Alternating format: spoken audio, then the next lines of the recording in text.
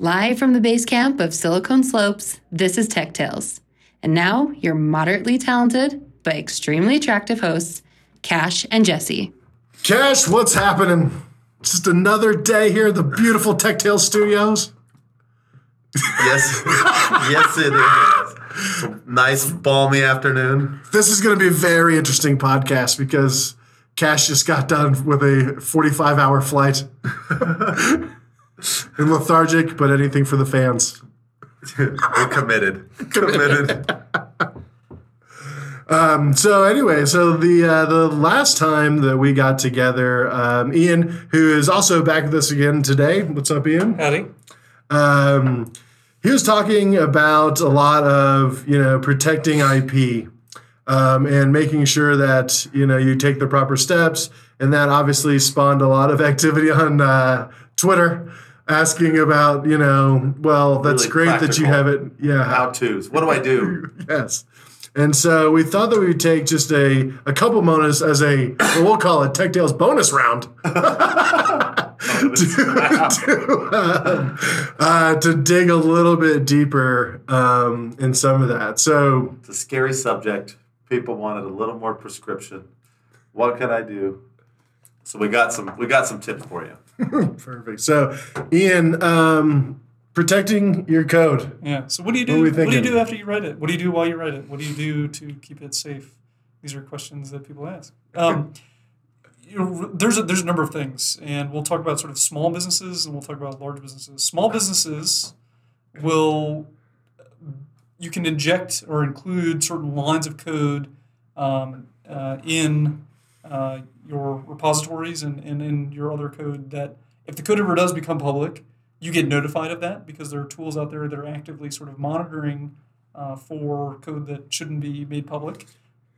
Sure. So we have our code base, right?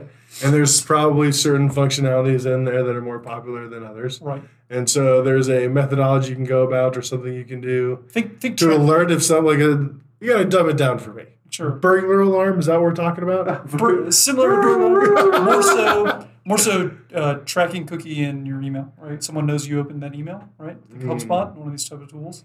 Similar bank bag, the explosion. Similar type of tool. That's it. Many of the bigger players like Amazon, the Microsoft Azure, and some of these platforms have some of those tools sort of out of the box that they can automatically detect if these sort of problems happen. We took over a project actually for a previous client or for a current client from a different company.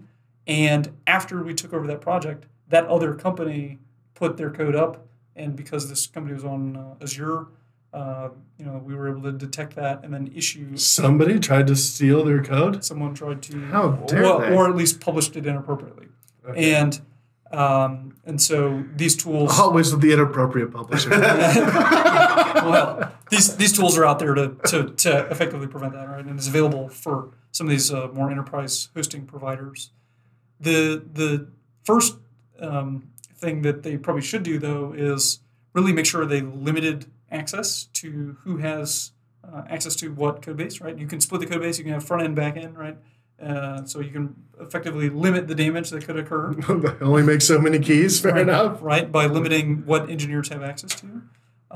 Mid-size and large organizations have the sort of ability to use VPN tools to have their engineers, they have to dial into a server first to get access to things, and then nothing can get off that server because of certain rules they put in place.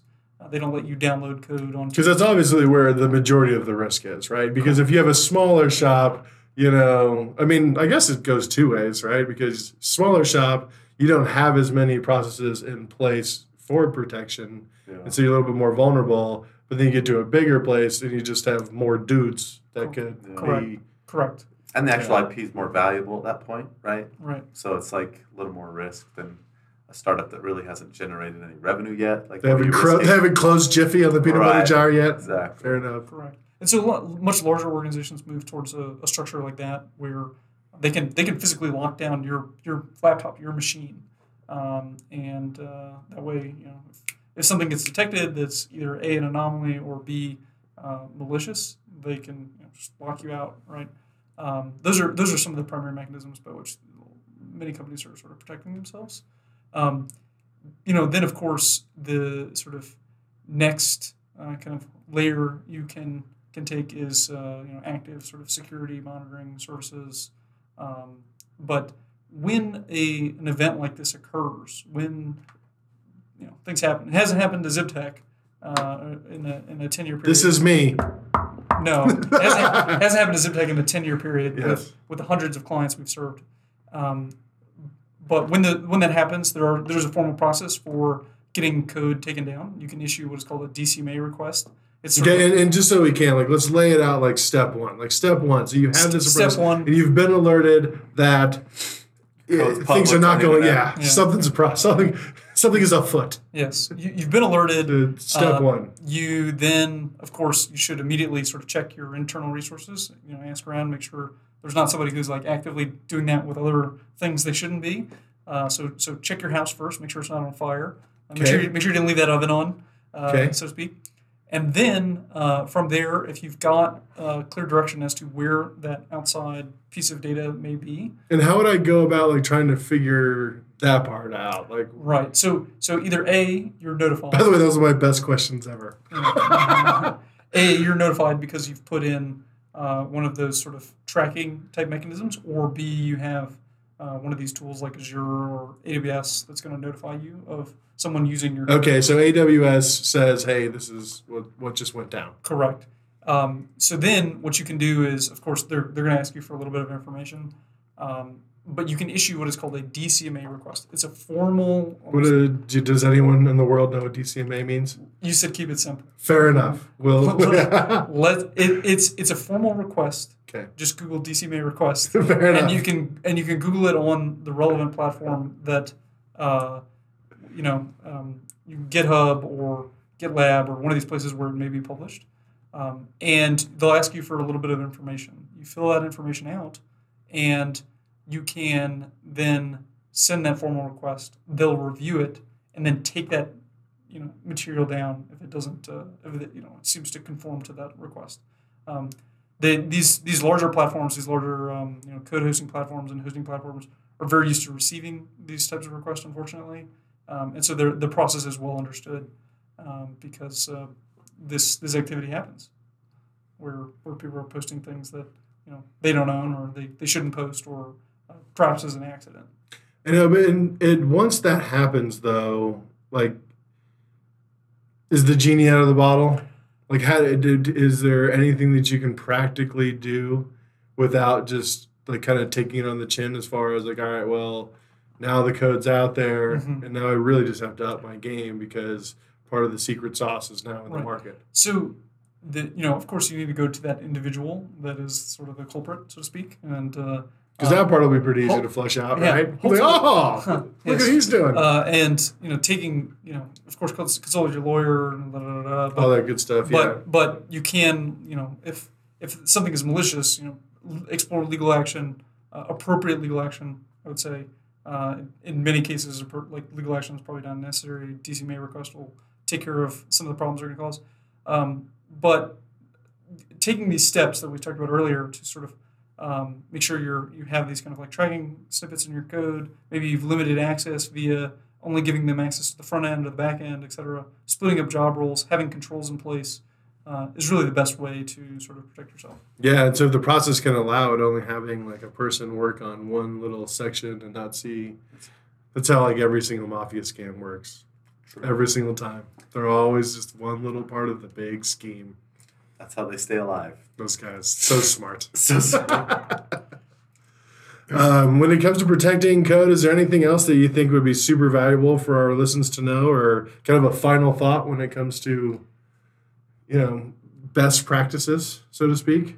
Yeah, I mean, who you hire is probably the most important. That is the most contributing. That is the contributing factor of what is going to occur with your code, right? If you're hiring someone who's untrustworthy or doesn't really have the wherewithal to think "Ooh, this could be a bad idea that I publish this guy's code," and it could damage that company and that company's reputation, you're really you're putting yourself at disadvantage in that. And And it's super tough because I actually know of an experience, where we did build something for somebody, and like the decision was made to take those things in house, and they thought that the safer move was to just be doing it themselves. It's like, oh well, we don't want to trust any like contractors or outside consultants because that could be a bigger risk, and then they didn't have the internal. I mean, the contractor or consultant who had tons of processes in place because it's all they do, ended up would have been a much safer bet because when they brought it in house, they didn't have that thing locked. And what do you know? All of a sudden, you've just trained a new competitor. Correct. It's like awesome. Yeah, because people actually are more strict with contractors or vendors than they are with employees.